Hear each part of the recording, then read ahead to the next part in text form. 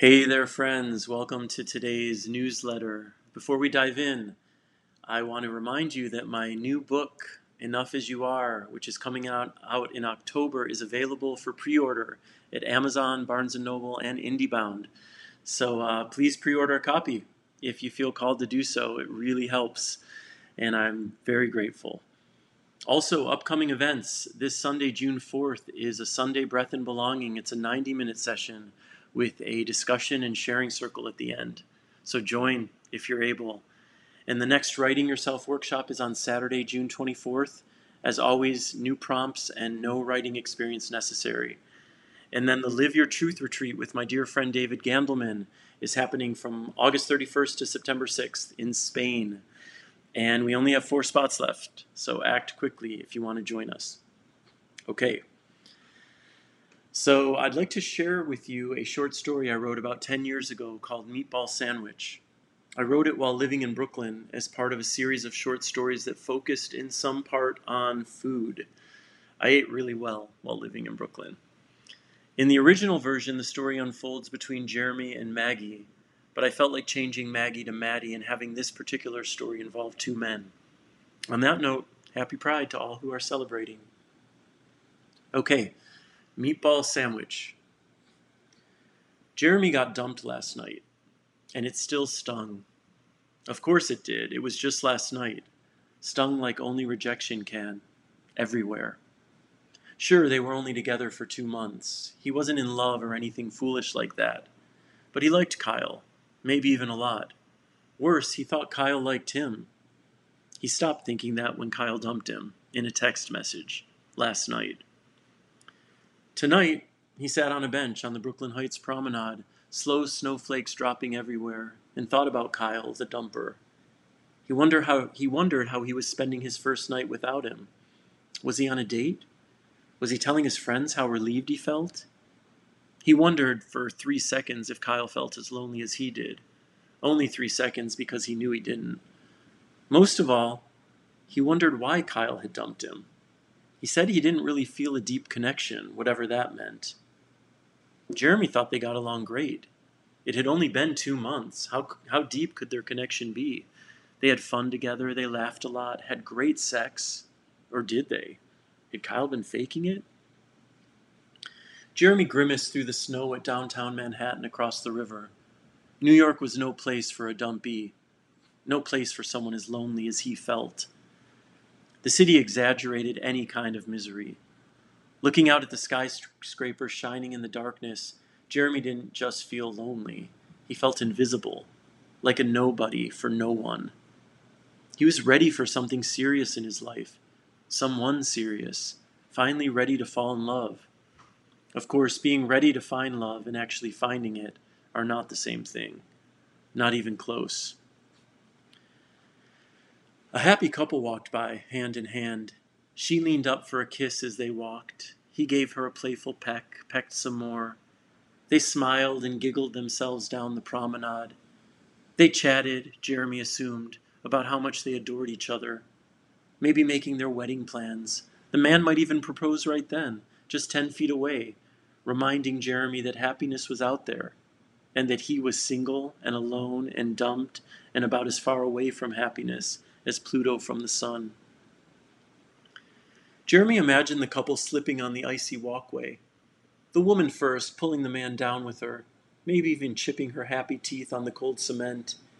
He imagined an enormous seagull, pterodactyl size, swooping down and grabbing them both in its claws, dropping them in the East River, swooping down again, grabbing them both in its claws and flying off to its extra-large seagull nest, and eating them. Most likely regurgitating them into its enormous babies' mouths. Fuck you, happy love. The couple disappeared into the pretty white night, leaving Jeremy alone on the frozen, snowy promenade. He shook his head, thinking about the giant seagull. He wasn't the type of guy to wish bird death on others. But being dumped sucked. It turned him bitter. Or was that the winter wind? He shivered. Mind if I join you? Maddie asked, and took a seat beside him before Jeremy could answer. Jeremy motioned with his hand. There's like 10 empty benches right over there. And there were, at least 10. They were the only two people out on the promenade. So you do mind if I join you? Maddie asked. I'm just saying, Jeremy replied. That you mind if I sit here? Maddie pulled his floppy green hat down over his ears. Sit wherever you want, it's fine. I'm heading out anyway, Jeremy said. Because I sat down? No, not because, Jeremy shook his head. Why do you keep asking me things?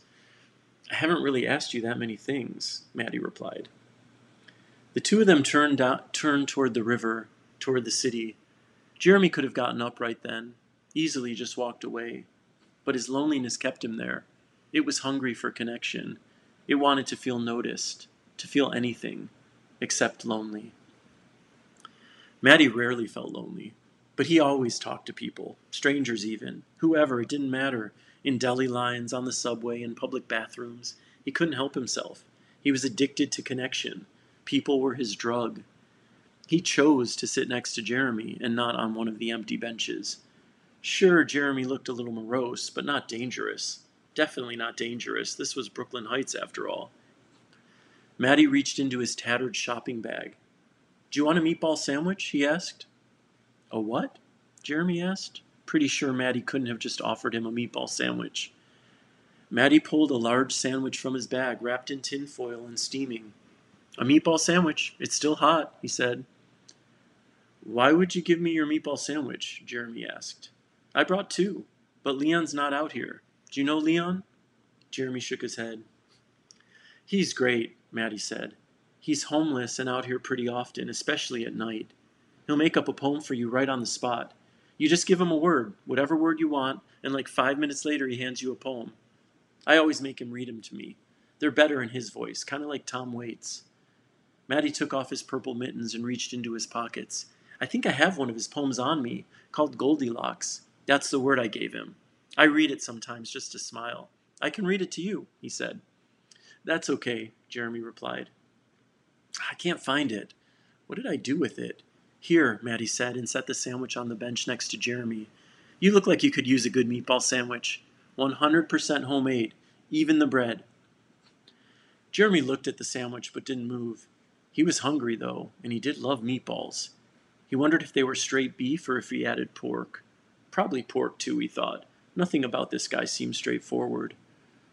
It won't be hot for too long, Maddie said as he unwrapped his own sandwich, stretching out the foil on his lap. Leon's probably at a shelter. At least I hope. It's getting too cold out here. Maddie bit into the sandwich and relaxed into a satisfied smile. Oh, God, this is good. When Maddie first sat down, Jeremy imagined some giant radioactive fish, humpback whale size, jumping out of the river and swallowing Maddie whole. At the moment, though, he didn't wish fish death at all on this strange but kind of cute guy in a goofy green hat, wolfing down a sloppy, steaming meatball sandwich. He eyed the fat, foiled square beside him, curious and hungry, and picked it up. Thanks, he said. He pulled off his black leather gloves, unwrapped the sandwich, and stretched the foil over his lap. Maddie held up his sandwich like a wine goblet.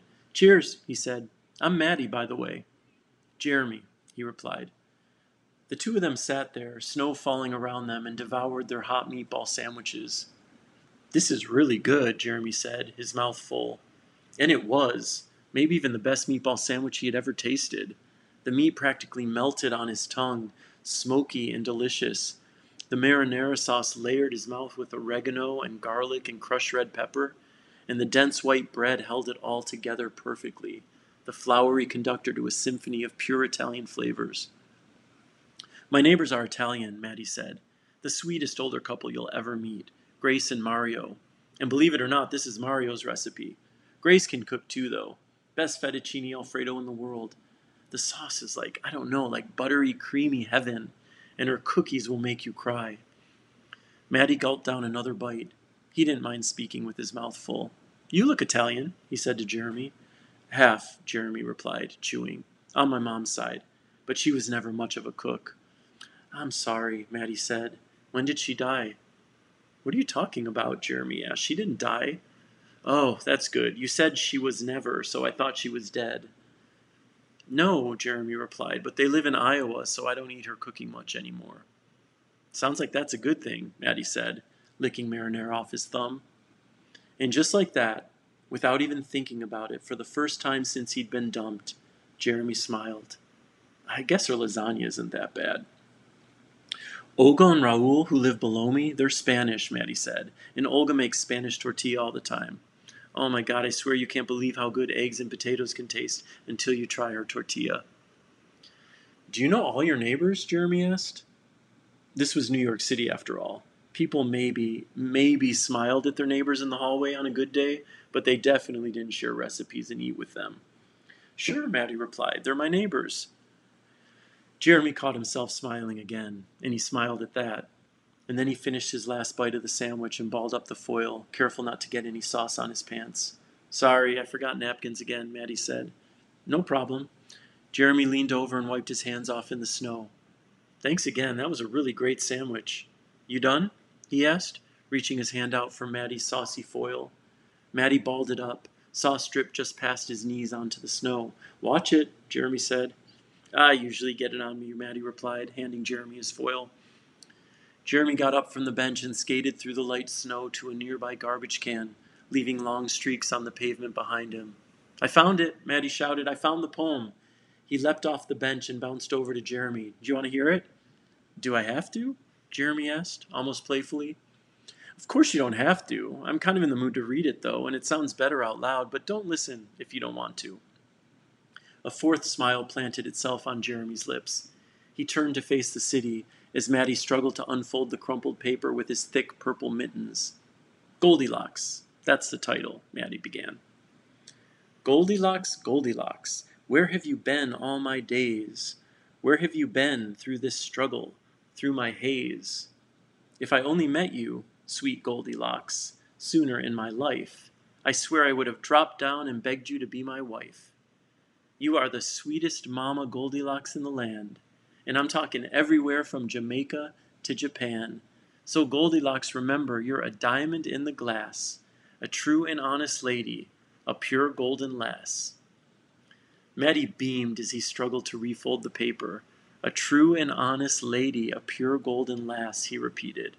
I've been called worse for sure, he said. Jeremy didn't know much about poetry, but was pretty sure that poem sucked. That's nice, he said. So you were listening, Maddie asked. A little hard not to. Maddie shivered. You cold? Jeremy asked. All of a sudden, Maddie replied. Yeah, me too, Jeremy said. I hope poor Leon's at the shelter tonight, Maddie said, or indoors somewhere. Maddie reached out his big mitten to shake Jeremy's hand. Well, I'm going to go back home and get warm. Nice meeting you, Jeremy. Jeremy shook Maddie's hand. Nice meeting you too, Goldilocks. Thanks again for the sandwich. Maddie walked back to the bench and grabbed his bag. He bent down to draw a smiley face in the snow and then walked off, content with having met another good person and having shared another good meal. Hey, Goldilocks, Jeremy called out after him. Maddie turned around. You don't remember my name, do you? I'm real bad with names, Jeremy said. It's Maddie, Maddie replied. Maddie, that's it. I knew it was an M. Jeremy rubbed his hands together. You want to grab a coffee, Maddie? I don't drink coffee, but I know a place with some really great hot chocolate. It's like, I don't know, the creamiest, chocolatiest stuff you'll ever taste. They have coffee there, too. So that's a yes? Jeremy asked. So that's a yes, Maddie replied. And the two of them walked off together, down the promenade and into the snow. Jeremy looked across the river at downtown Manhattan. New York City was the greatest place in the world for possibility, the greatest place in the world for love. The end. Wishing you all a beautiful weekend and so much love.